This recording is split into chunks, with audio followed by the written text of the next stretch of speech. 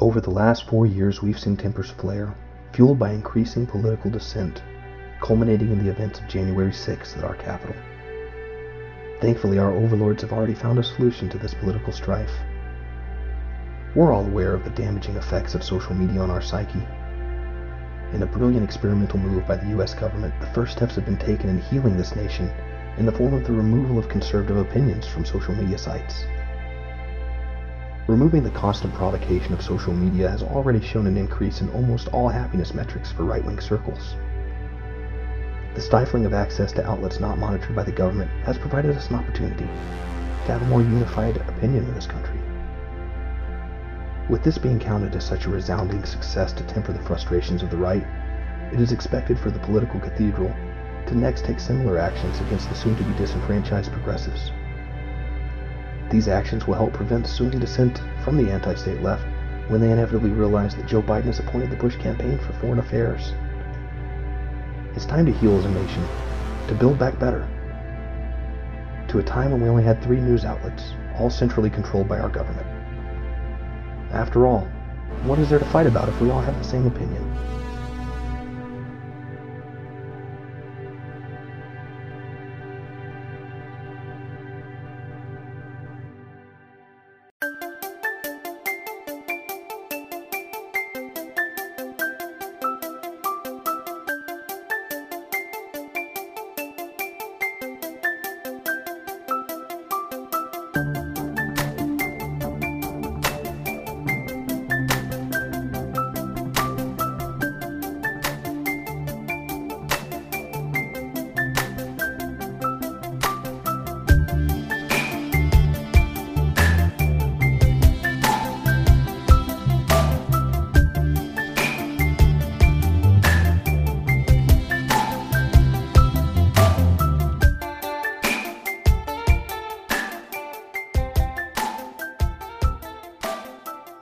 Ladies and gentlemen, we're back again. It's time for Against the Mob podcast. It's me, Logan Carpenter, my good friend Matthew Billingsley here.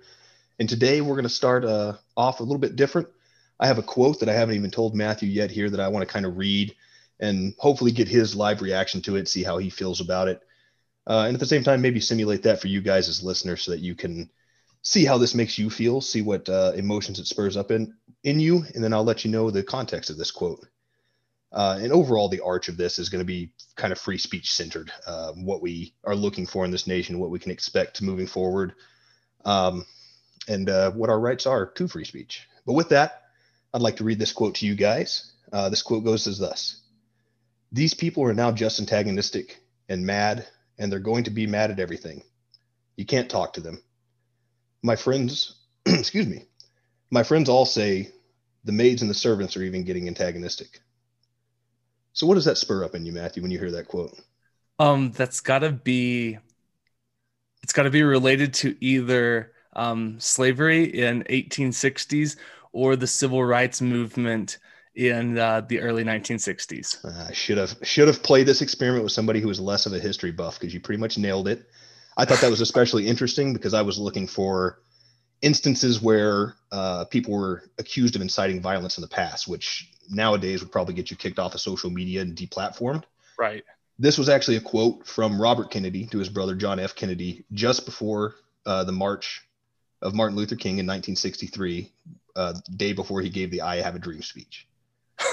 So I wanted to bring this up just to kind of show you guys a little bit of what the dangers are, that you have to understand. We have to stay consistent when it comes to free speech, that we have to apply it across the board no matter what somebody's political ideas are, even if you think they have absolutely abhorrent ideas. The moment that you say, hey, that's inciting violence, for somebody to say, when Donald Trump says we're going to keep fighting and then people storm the Capitol, and hey, that's inciting violence, we have to remove everybody who had that opinion. Just realize that these same things were said in 1963 about Martin Luther King. And I thought that was especially prudent, being that we just passed Martin Luther King Day. And we just need to understand that these sweeping government rules, they get used to protect the government. They don't get used for the intent that you had when you placed these rules into bills and laws, but rather whatever suits the needs of the state in that moment. They're more than happy to use these overarching rules to stifle opinions that they don't like.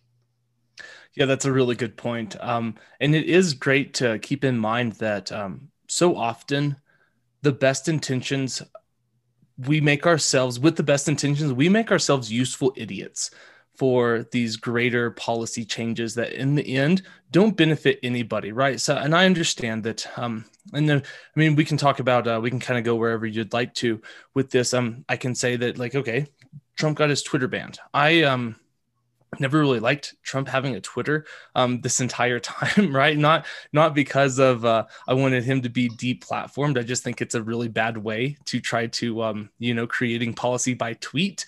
Didn't really like that as a policy across the board. Not anything that he tweeted in particular really jabbed me the wrong way. I just thought that they should have yanked his Twitter away the day he became president, not to limit his ability to communicate, because you are the president of the free world, right? You have every platform available to you. If you really want to talk, you can get it out. And how many presidents survived prior to Twitter, right? There's maybe two, maybe Obama, and was Twitter even around for Bush? So, I mean, we're talking about maybe one or two presidents have had Twitter. So it's but actually I want to talk about that later. I do want to just circle back to, since we're talking about free speech, let's actually dive into the Constitution and figure out what it says, right? So let's take it word by word, and then we can dive into kind of the nuances and what is protected, what isn't protected. So here it is. Congress shall make no law respecting an establishment of religion or prohibiting the free exercise thereof, or the abridging of the freedom of speech or of the press, or of the right of the people to peaceably assemble and to petition their government for a redress of grievances. So pretty simple, right? Congress shall make no law. So, I mean, what more needs to be said, right? The government has no business censoring you. And there are some really interesting court cases and some precedents that have been set by the Supreme Court, really solidifying this fact that, Congress and the laws of this nation shall not prohibit speech, even when it makes us uncomfortable. And I think that's really important too. I mean, that's maybe it's not a new idea, but it's definitely been magnified recently with kind of the woke crowd that we have, and these new ideas that we see coming out of especially the left, where you don't have the right to offend somebody. But I would present to you that, where are you going to draw that line? How far is it until, after 9/11, it was pretty offensive for you to say that we shouldn't go to war in the Middle East. This is an idea that most people would call you a terrorist sympathizer, or at least not a patriot, for saying these kinds of things. And if you start putting these things in place, and we already see it a little bit. I mean, Ocasio-Cortez is really good about, when somebody kind of starts making good points against her on Twitter, what's the first tool she goes to? She goes to her sheath and she pulls out I don't have to explain myself to a white man, or this is some kind of showing of your privilege that you would have this opinion and share it with me, rather than actually tackling the point and using better ideas to explain why she's correct.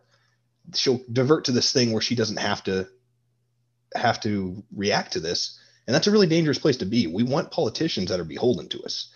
And that should go for everybody. I mean, just because your guy's in there right now, if you're a big Biden fan, you think he's going to do amazing things for this country, I hope you're right. But when he does things that, as I think he'll inevitably do, that aren't great, we need to have the right to criticize him. Otherwise, what's the point of this democracy? It's just a dictatorship at that point.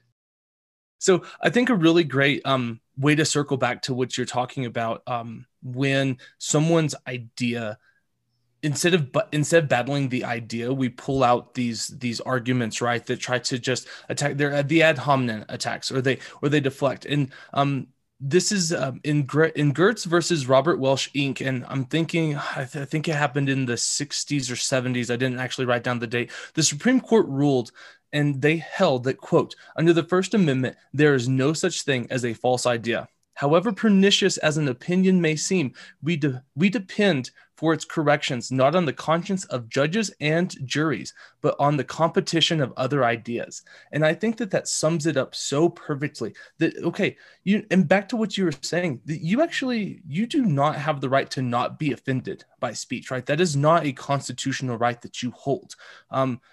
Nor should it be, because it's such an ambiguous idea. You can be offended by anything. I could be offended by the fact that you're offended by what I said. Right. I, in fact, am pretty offended by the fact that people are out there offended by what I'm saying. I think I should have the right to say things. So where do we draw that line? If we're at the offensive stalemate, do we have to go to court now to decide? Do we have to, where is the line of offensiveness that we can't say? Yeah, absolutely. And just I want to circle back to that, but I do just want to touch real briefly that what the First Amendment does not protect, right? The First Amendment does not protect imminent calls for violence or for bodily harm, right? So you can't incite to violence with your speech, right? If I say, hey, let's go over there and kick that guy's ass, that is not protected speech because it causes imminent harm to another party. As libertarians, we would say that that's not right anyways, because that violates the non-aggression principle. Even if that dude is over there yelling slurs at me, if he did not actually initiate violence against me, it is immoral for me to go over there and initiate violence against him. But back to the whole hate speech thing, because I think it's really interesting when we talk about hate speech and we talk about hate crimes.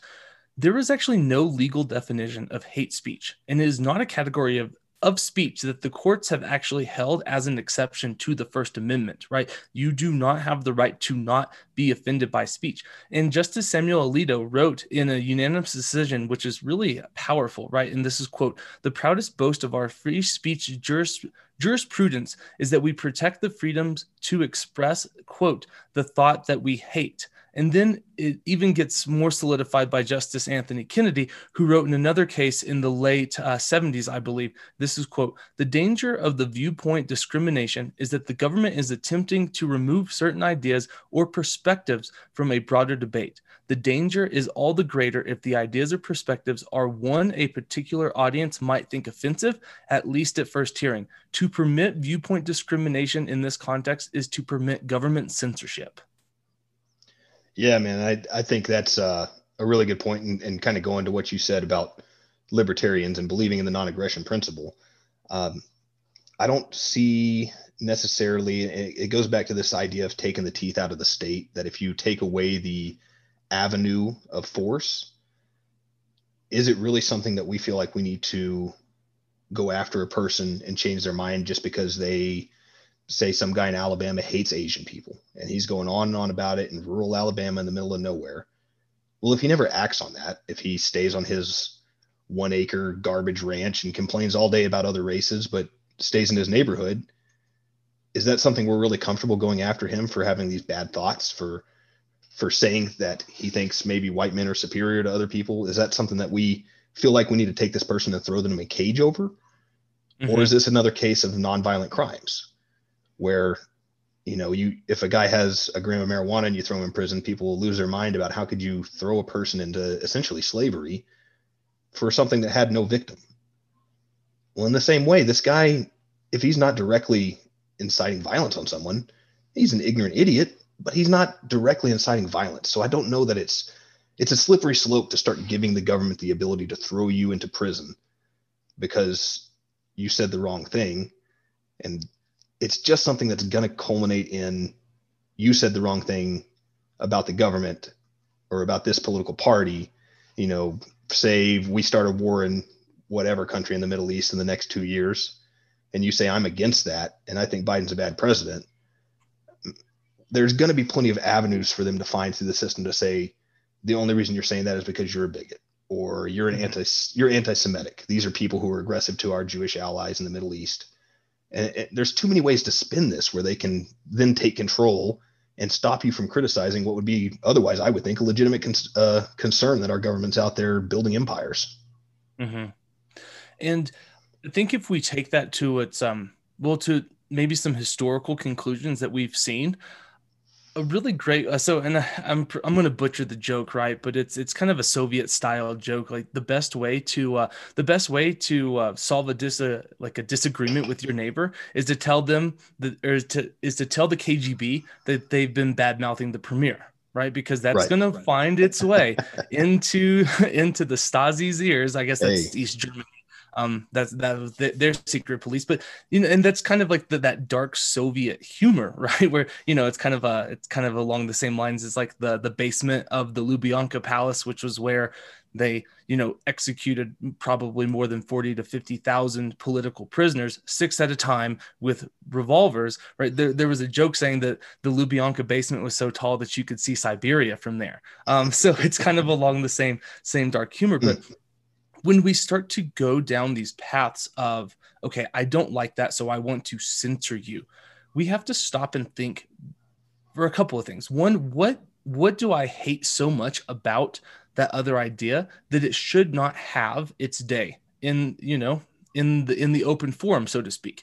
And then 2, we always have to keep in mind that sunlight sanitizes hate, right? Like if you deplatform these people and you push them into the dark, you are not making this problem go away, because that stuff festers in the closet, right? If you deplatform every Trump supporter and every conservative off the establishment media that we have today, guess what? Those people aren't going to come around to your ideas. You cannot put a gun to someone's head and say, hey, Joe Biden won, unite, right? That's not the way that you actually build unity. And if you deplatform all of these people and you push them into the dark, well, then what happens?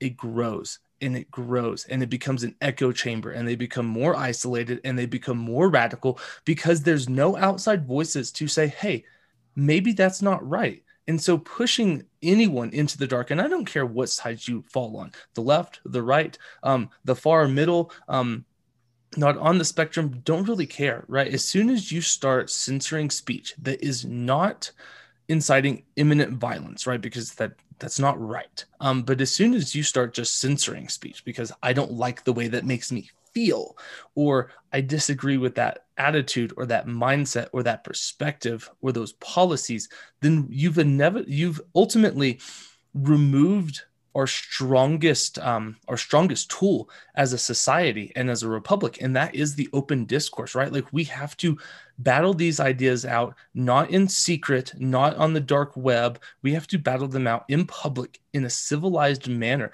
because the strongest idea will succeed. But as soon as you start tampering any certain part of any speech, well, I know it is a logical fallacy, the slippery slope, but I really think that is, if there's anything that is truly a slippery slope, it is censoring speech, because who gets to decide that, right? Who gets to set the bar on what is offensive and what is not? And how do we determine when to move that goalpost? And what happens when we move the goalpost past something that the majority of people actually don't think is offensive, but the goal setters have? And so now all of a sudden we've been robbed of our opportunity to discuss and criticize, right? That is an essential part of our government. We have the right to criticize each other, and we have the right to criticize our politicians in our government. And this is something we always like to pat ourselves on the back of as libertarians, that the idea that bringing the ideas to the table. Let's not let these things sit in their own ecosystem, in their own chambers, and never come in contact with each other. But rather, let's have these discussions openly. Let's decide what the best ideas are. And you're probably not going to get 100% of people to have the right opinion. But when you take these people and remove them from the public circle and shun them from polite society, you're not changing their opinion. What you're doing is you're no longer hearing the plotting that's going on behind your back, because you've now taken it out of the public square. And these people are still going to have the same motivations. It's kind of like what we talked about in our last episode, where with all this stuff, do we think that the Trump crowd's just done now because we got defeated, Trump's gone and he's off of social media, and so are we? Or do we think that they're all going to either flock to a parlor or find another means to start having these conversations, whether it's just a message board somewhere? I mean, there's going to be something sprout out of this. It might be Trump's official substitution for Twitter when he starts that business. And they've blackballed him out of all business loans. He'll only have his news network and his publishing sites, which I think is something we're going to probably get to look forward to for the foreseeable future with Trump. I think that's probably an avenue we're going to watch him go into. I also wanted to mention, you don't have to go back as far as Soviet Russia to see this kind of behavior. I mean, you can go to China right now, and it's not an uncommon practice for club owners to see another club that's hurting them, that, man, they're really drawing a crowd and we're kind of dead in here tonight. And what do? They call up the Communist Party and they say, hey, they're doing some comedy in there that's a little bit offensive to the Communist Party. And so they come, they shut you down, give you a warning. And even if things go well and you get cleared by the party and you don't get thrown into the gulag somewhere, you still have a probationary period where you're shut down for a week while they're investigating and they're checking around to see what this impolite speech towards the party is. Because after all, this is a communist government. It's a government for all the people by all the people. We own the means of production. So any speech against this communist government obviously is hate speech against its people. Why would it not be? And I think there's a lot of examples of this. I equate, I kind of half jokingly, tongue in cheek, call this book burning.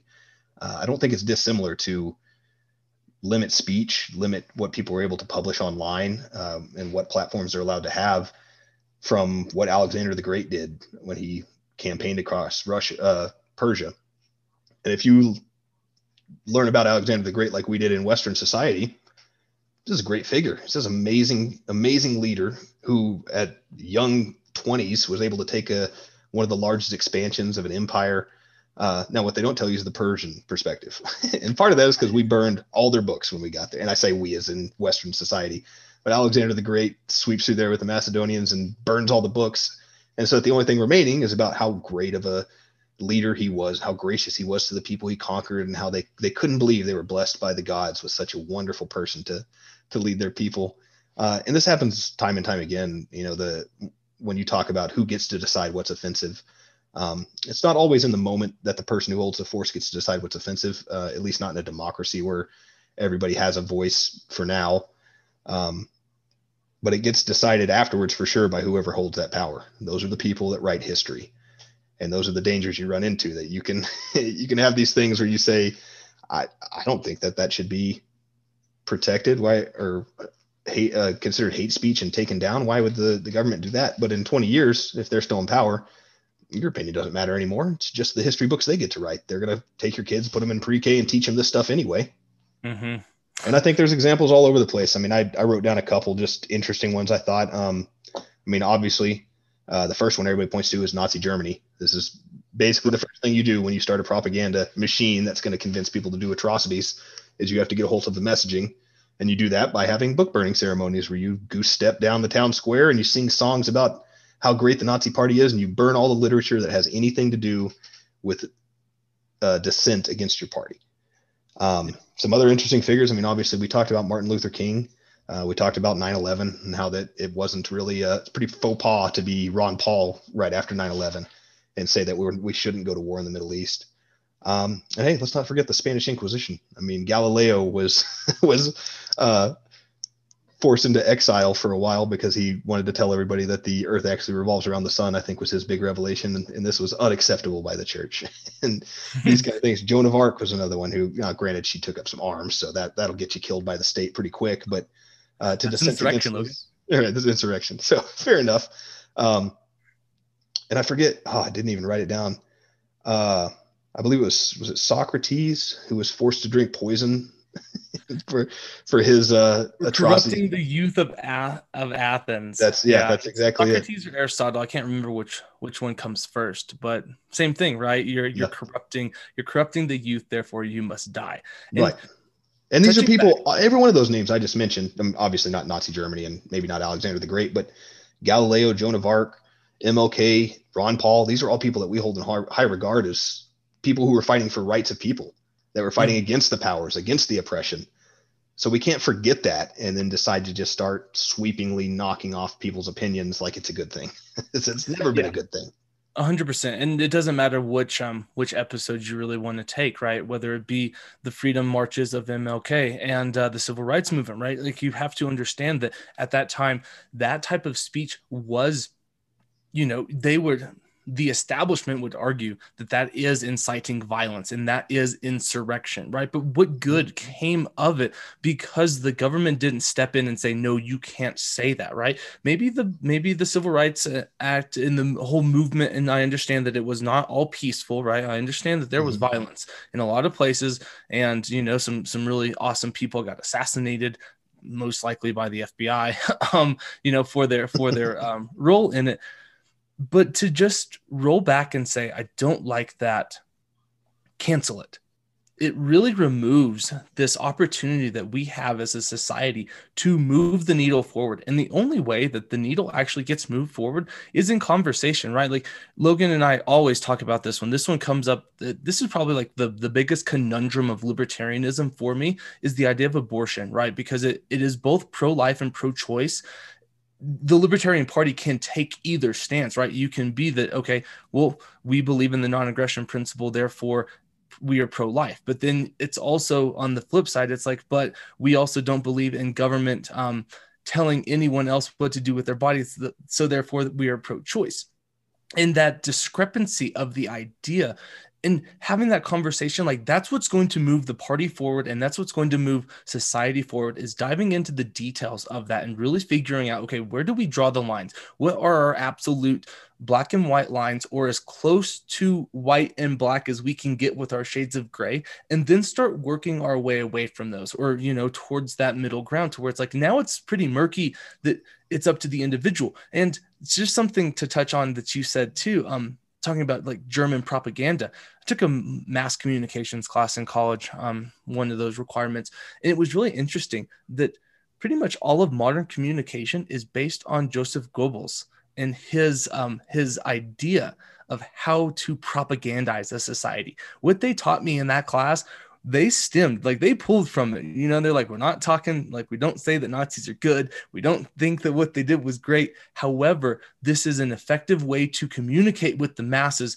Therefore, we're going to teach you about it. And there's something to be said about that, right? Like if modern American mass communications is based on propaganda techniques of the Nazi regime, then it's probably a time that we stop putting so much weight into what the pretty face with the nice white teeth say every single night to tell us about what happened in the world today. Today, there were 17 murders, 18 violent crimes.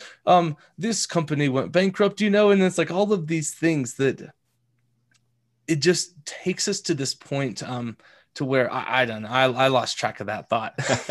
No, I see where you're going with it. It's the same. We need to all be aware that we're being fed propaganda. Now, you could argue that it's better propaganda than some other country, or that our leaders who are propagating this propaganda have moral hearts and are going to lead us in the right direction.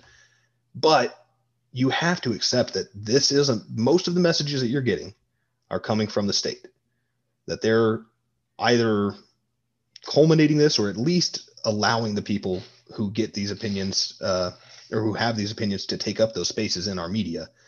And they're not going to stop doing that. That's something that they're always going to be. I mean, it's essentially advertising. Doritos propagandizes you with ads of guys with orange fingers and how delicious their treats are.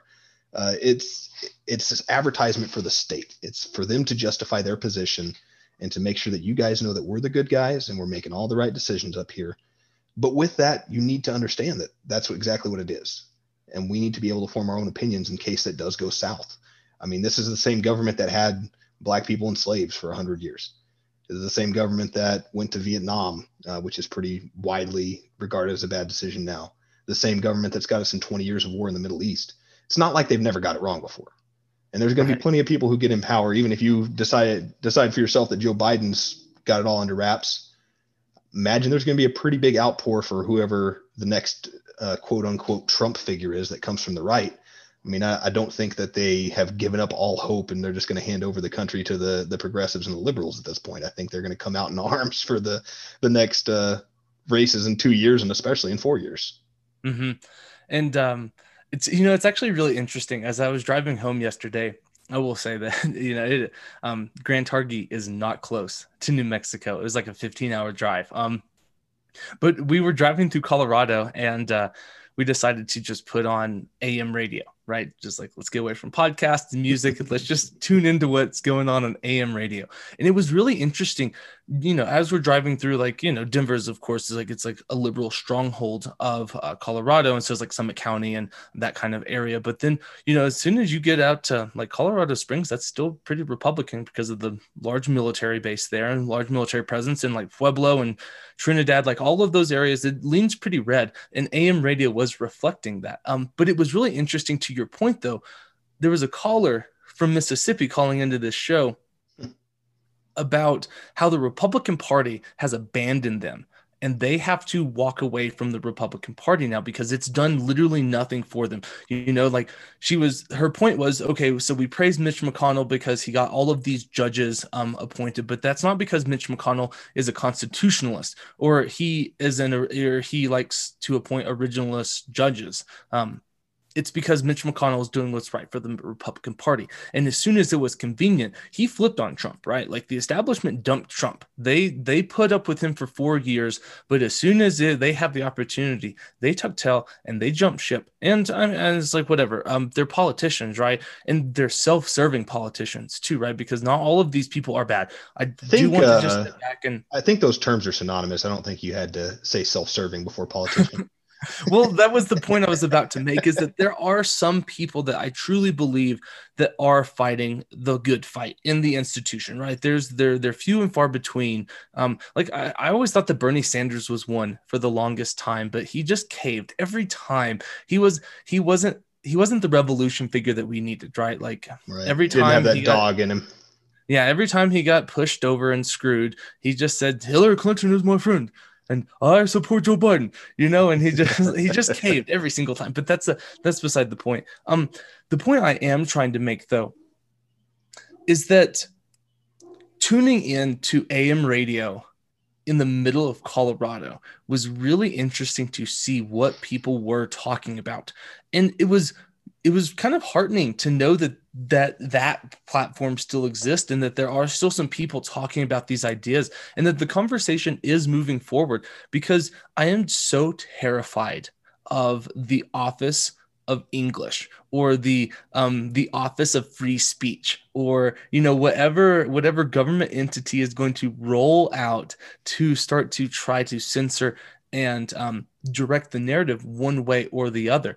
That to me terrifies me, right? And as average people, it should terrify you too, because guess what? As all of these people, and I get it, like Joe Biden's president. Interesting fact: there were more troops deployed in Washington D.C. than Afghanistan and Iraq combined today. I heard that. Don't really know why. I'm really curious as to. But anyways, that's a different topic for a different day. But it is one of those things that, okay, cool. Trump's out of here, right? So we can all breathe our collective sigh of relief that Orange Man bad. We finally slayed the ogre. It is time to restore America back to its rightful place of bombing brown people in countries we don't belong in. But at the same time, we got rid of Trump, right? So my worry is, though, that because we have just gotten rid of Trump, everyone's going to put their guard down. And we're going to just assume that because we've returned to the old swamp that we know and love and the corruption that we have become accustomed to and the type of lobbyists and, swamp creatures that we grew up with, that we're going to put our guard down and we're not going to hold our government accountable. But what I'm really terrified about is, because culture is downstream from politics, right? Culture shapes politics.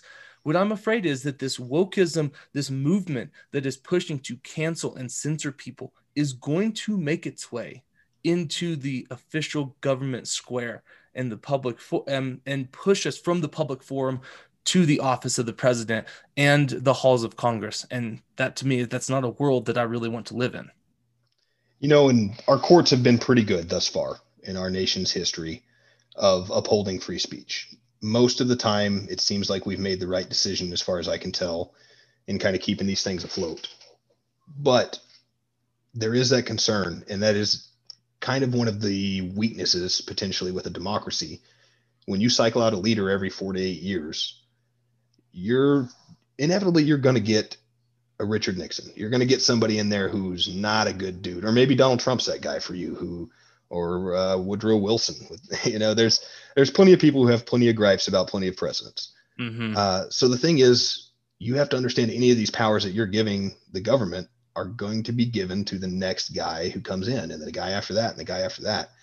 So to limit this kind of stuff and the ability for us to have discussions or criticize our government, it's just leading to a point when you're going to run into somebody who isn't your guy.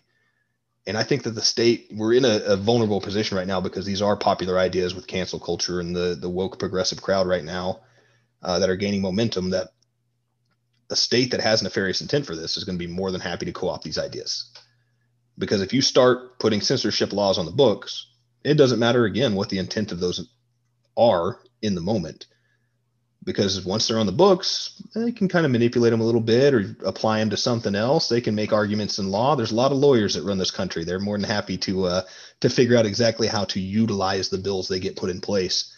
And that's a really dangerous area to be in, guys. They're gonna accept these rules, and they're gonna call themselves great progressives and say that it's for the minorities and the disenfranchised of this country. But in 10 years, once they've got it on the books, they're going to be using it for propagating what the state wants to do. Mm-hmm.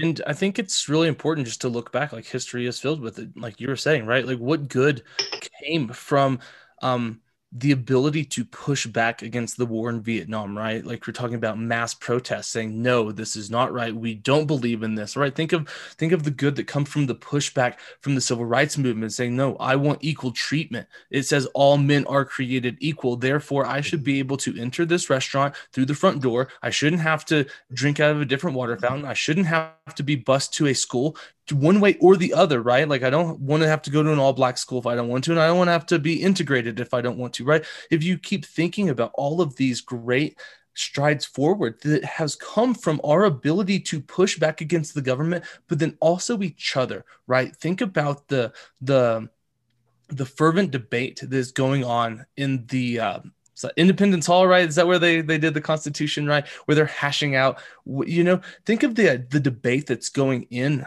that room, right? And it's in this great document and this great idea, right? And it's not perfect, right? Because we are still fighting for, that we hold all men and women to be equal, right? We're still fighting that fight. And that should probably be the biggest fight of society, is to create that equality of opportunity across the board. But I digress.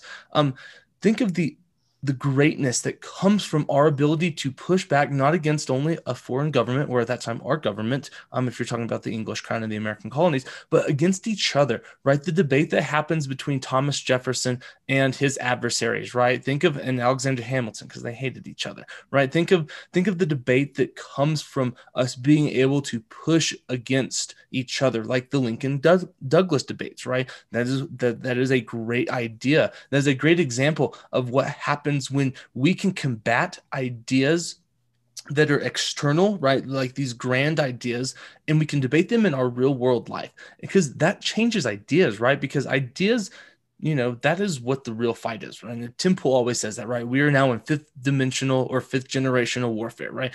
It's not nearly as effective to go bomb a street corner of a bunch of dissenting Trump supporters as it is just to crush them with information, right? Or to censor the information, or to, steer the narrative one way or the other.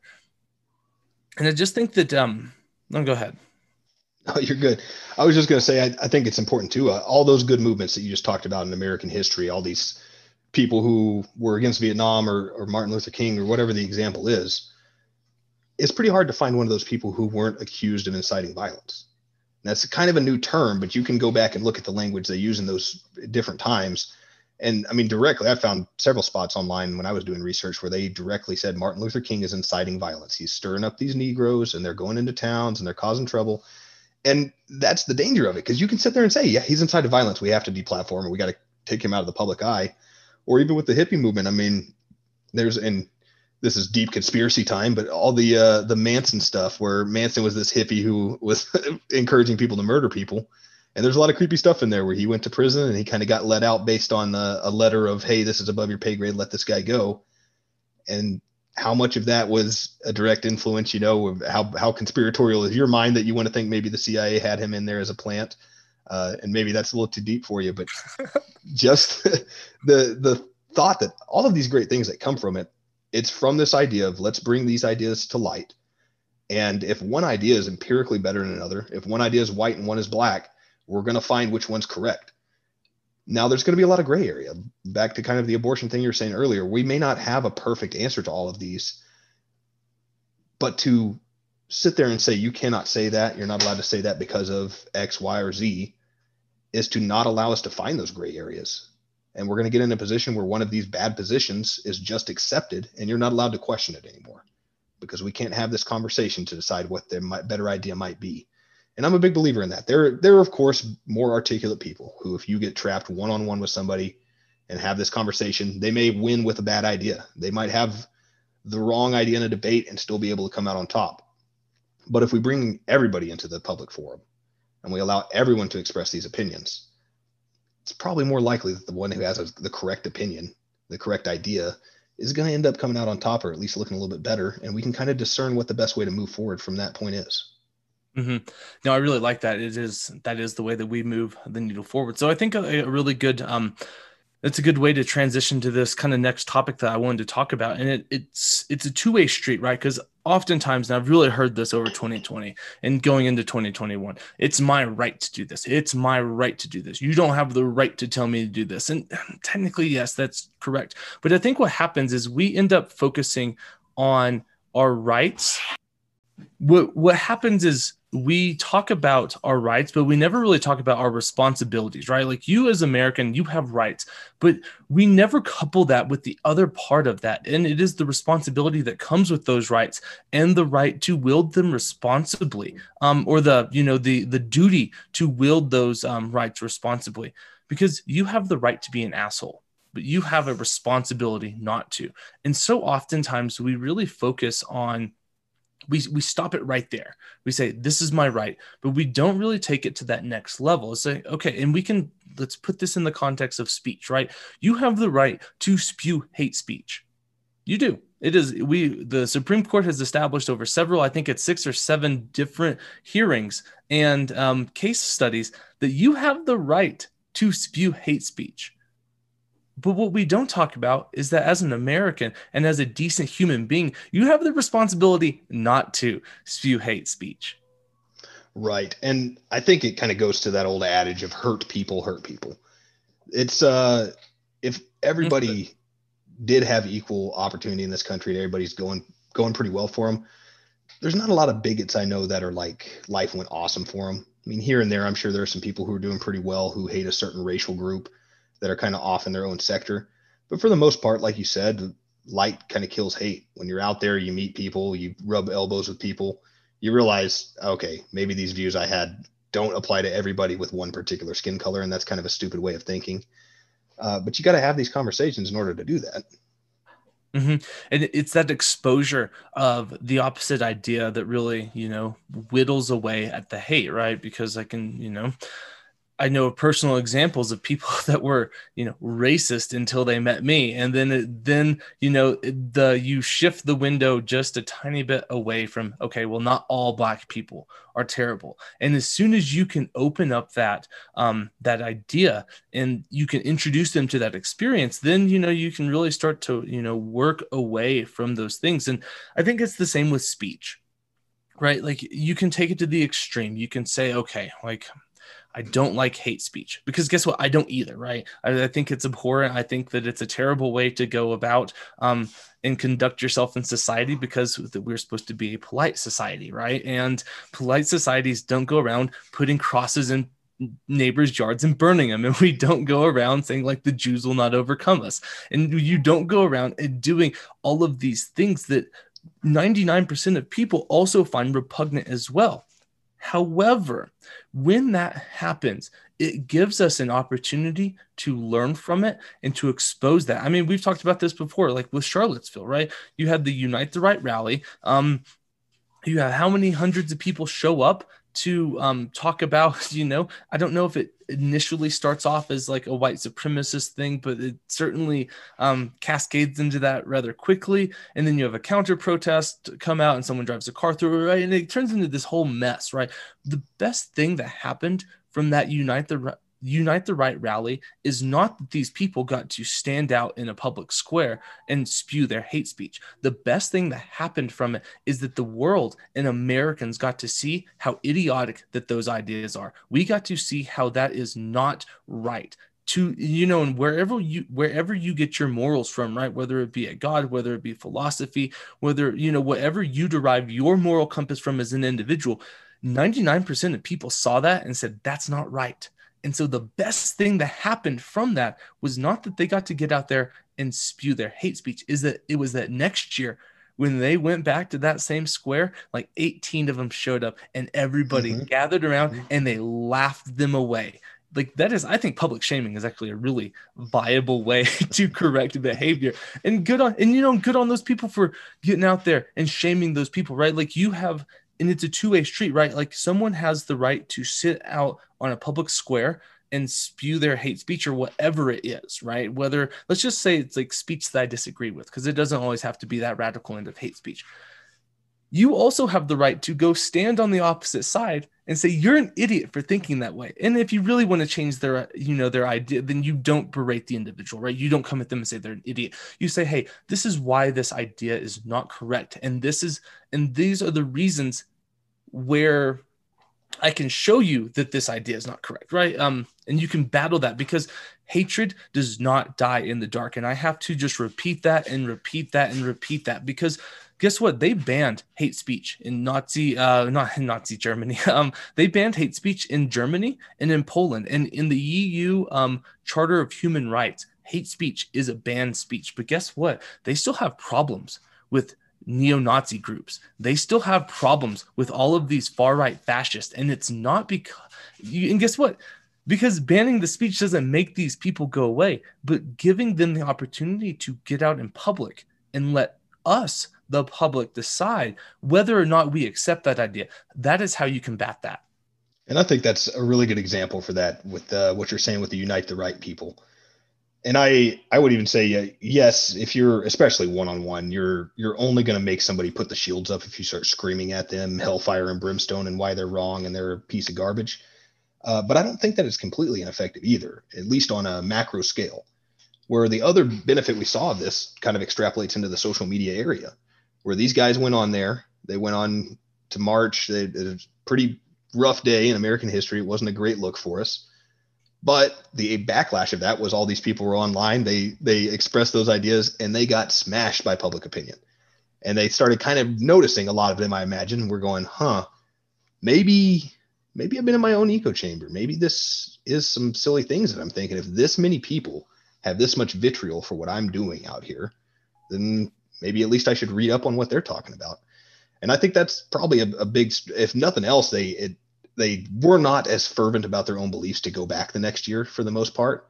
And I would even say there had to be a couple, at least a percentage point of those people who ended up changing their mind, that ended up enlightening themselves a little bit because they were able to be on social media.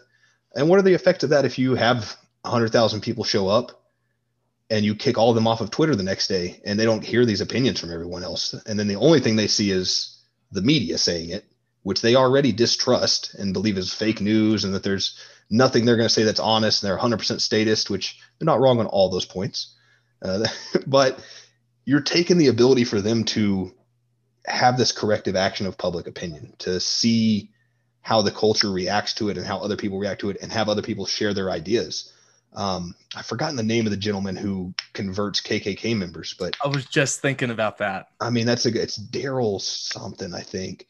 But great name, or great person. Here, I'll look it up. Yeah, I mean, he's an amazing individual. This man was a blues musician, and he would go around and play in bars, and he ended up kind of brushing elbows with a white supremacist KKK card holder somewhere. And this man's rhetoric to begin with was like, can't believe a brother can play an instrument like that.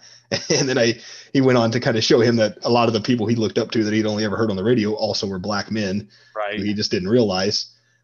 But through him being able to share these opinions with these people, to have conversations with them, for them to meet somebody who was a black man who they thought was a terrible person, and Daryl Davis is the name Matthew just put in the chat. That's the gentleman's name. Incredible individual.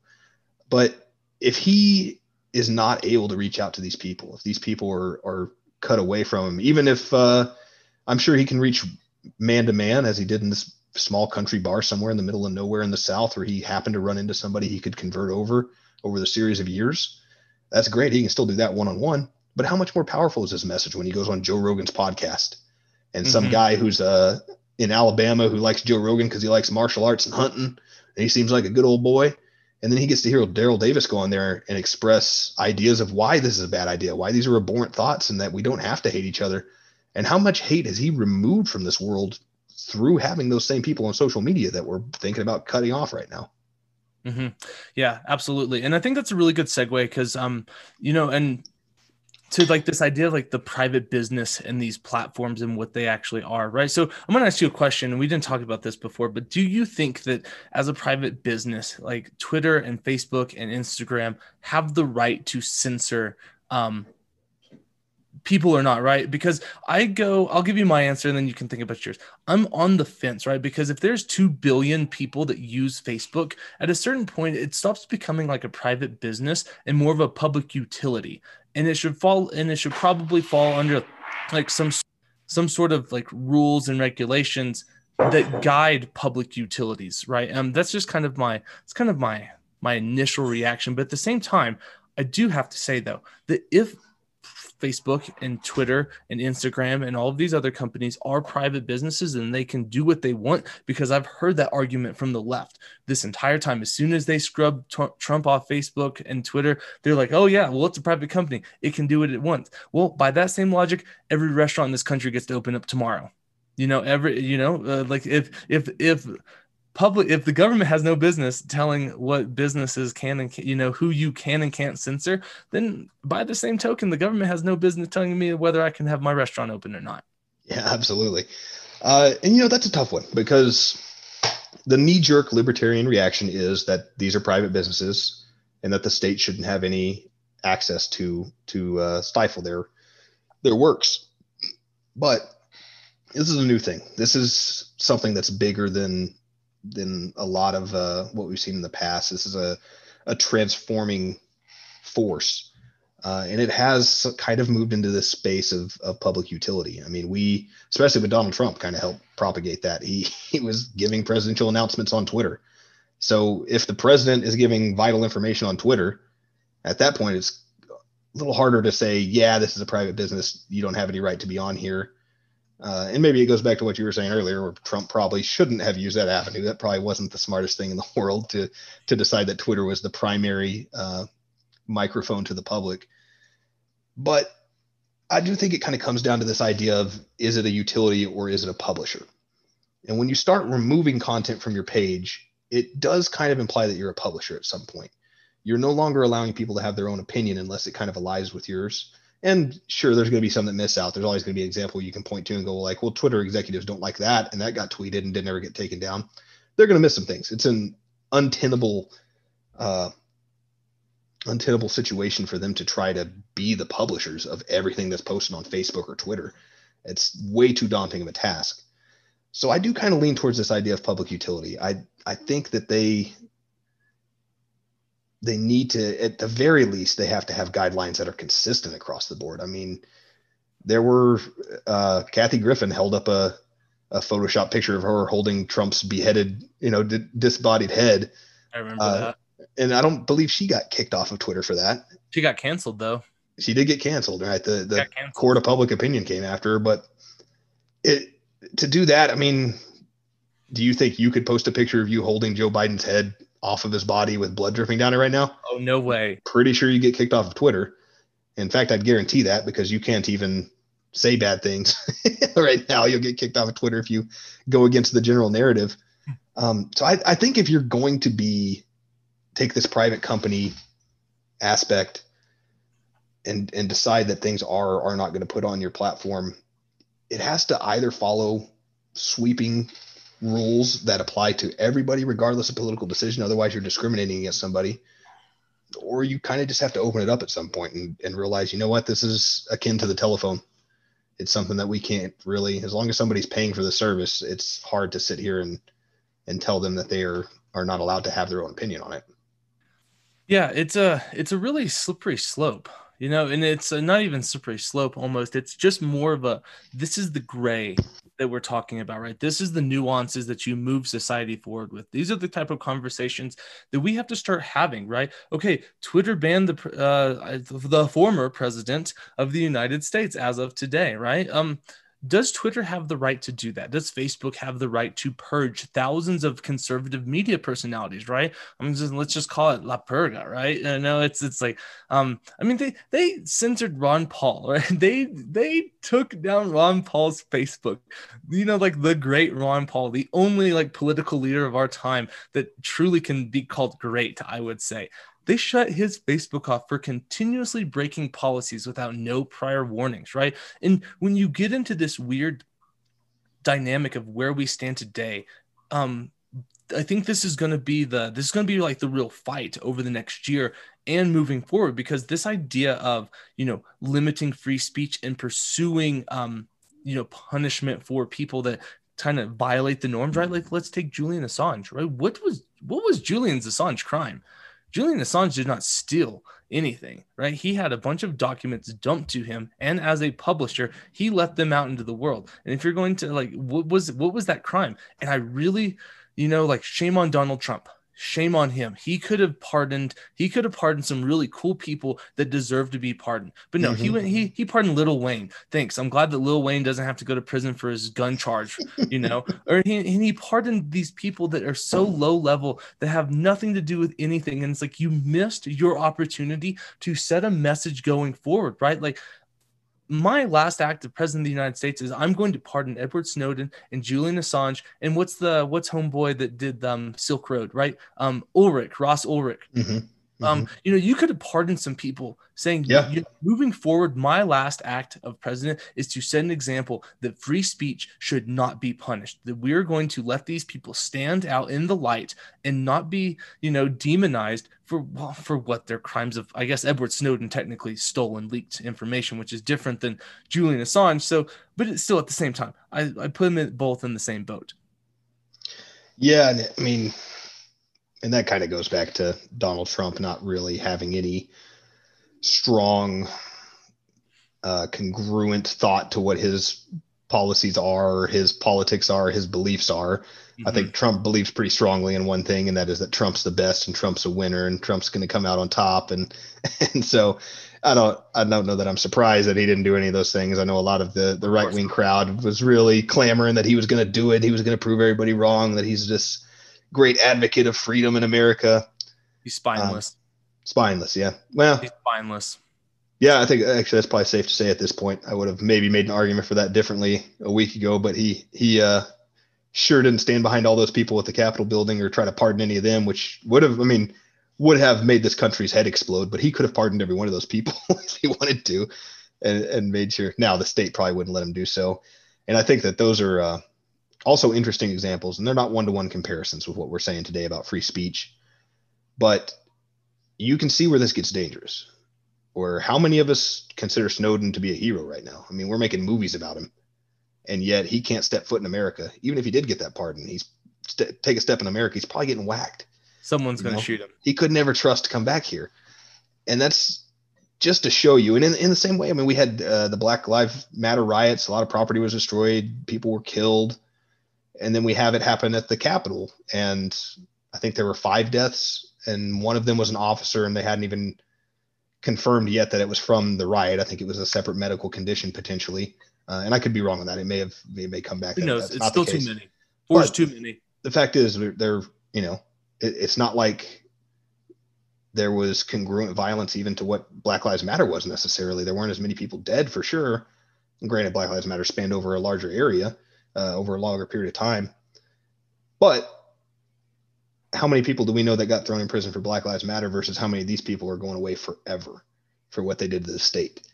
And when you turn your gun towards the state, you're going to get the full force of that hammer. And that's kind of what we see with these Julian Assange, the Silk Road gentlemen, and Snowden, that you can do something that's morally questionable. But if you do something that's morally questionable against the state, or if you do something that's morally correct against the state, you're going to be a terrorist the rest of your life. Mm-hmm. And I think it's just to like wrap up and kind of leave you guys with some food for thought to think about. It's like, do you want to live in a world that CNN calls for Newsmax to be canceled and for Parler to be deplatformed? Do you want to live in a world where you have the mainstream media, the establishment media, let's call it the legacy media? I really like that term because they're like a relic of an age past, right? Do you want those voices and platforms dictating what the rest of society gets to digest. Do you want the West Coast liberals, right? Like Silicon Valley? Do you want Jack Dorsey and Zuckerberg? What's his first name? Mark. Do you want those guys dictating what you can and can't see? Because I don't. Because for me, those are the foundations of what in 1984 they call it the Ministry of Truth, right? And I really think that we have to be vigilant and we have to be extremely dedicated to our fight against this creeping wave of limiting speech. If you don't like speech, okay, deal with it. And then fight it in the public square, right? It's not, don't sit there and tuck tail and run. Like if you truly come across a repugnant idea, confront it. I have to, and that is where we hashed out these ideas, and that's how we move the needle forward, right? We don't move the needle forward, and I've said it several times, I'm going to say it again.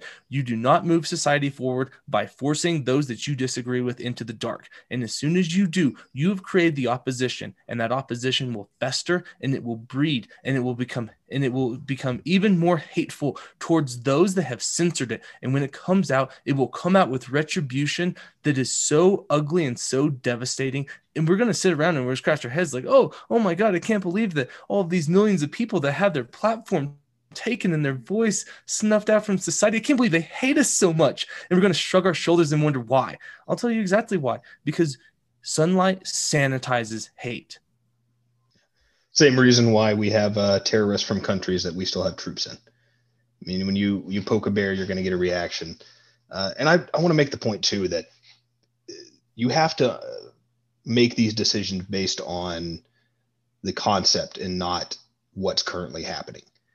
Because if you're a lefty and you think that the insurrection at the Capitol needs to have everybody who would possibly sympathize that with removed and that they shouldn't have an opinion, you need to understand that you're not giving the government the right to remove those people. You're giving the government the right to remove people from these spaces. And it doesn't matter what political party they are, unless they write in that bill Trump supporters, and they won't. They love to leave these things vague because they're going to repurpose them and they're going to use them. So it might be in your favor right now to stifle free speech because you feel like we have a Democratic president, Congress, and Senate. So yeah, let's limit all the free speech we can from the other side. Let's shut down their opinions. But someday there's going to be another Republican in there. It might be worse than Trump.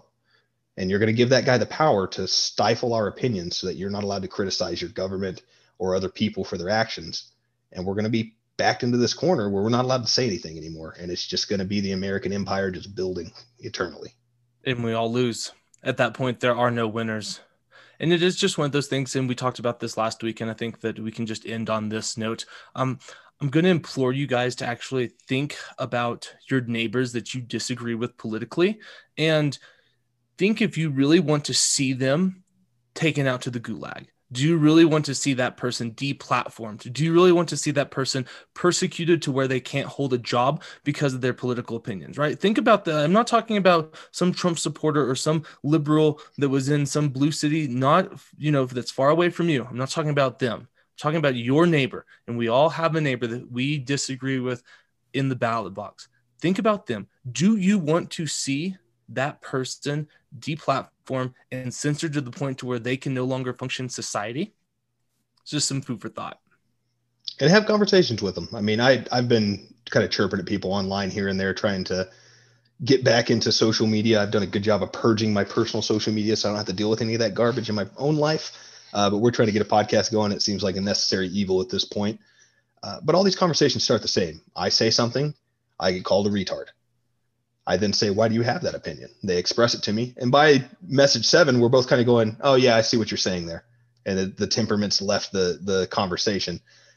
So go out there, embrace it. If you don't have the ability to argue the other side of the argument for at least 5 minutes straight, then you probably haven't done enough research to have your own opinion. So make sure you understand both sides, hear their opinions.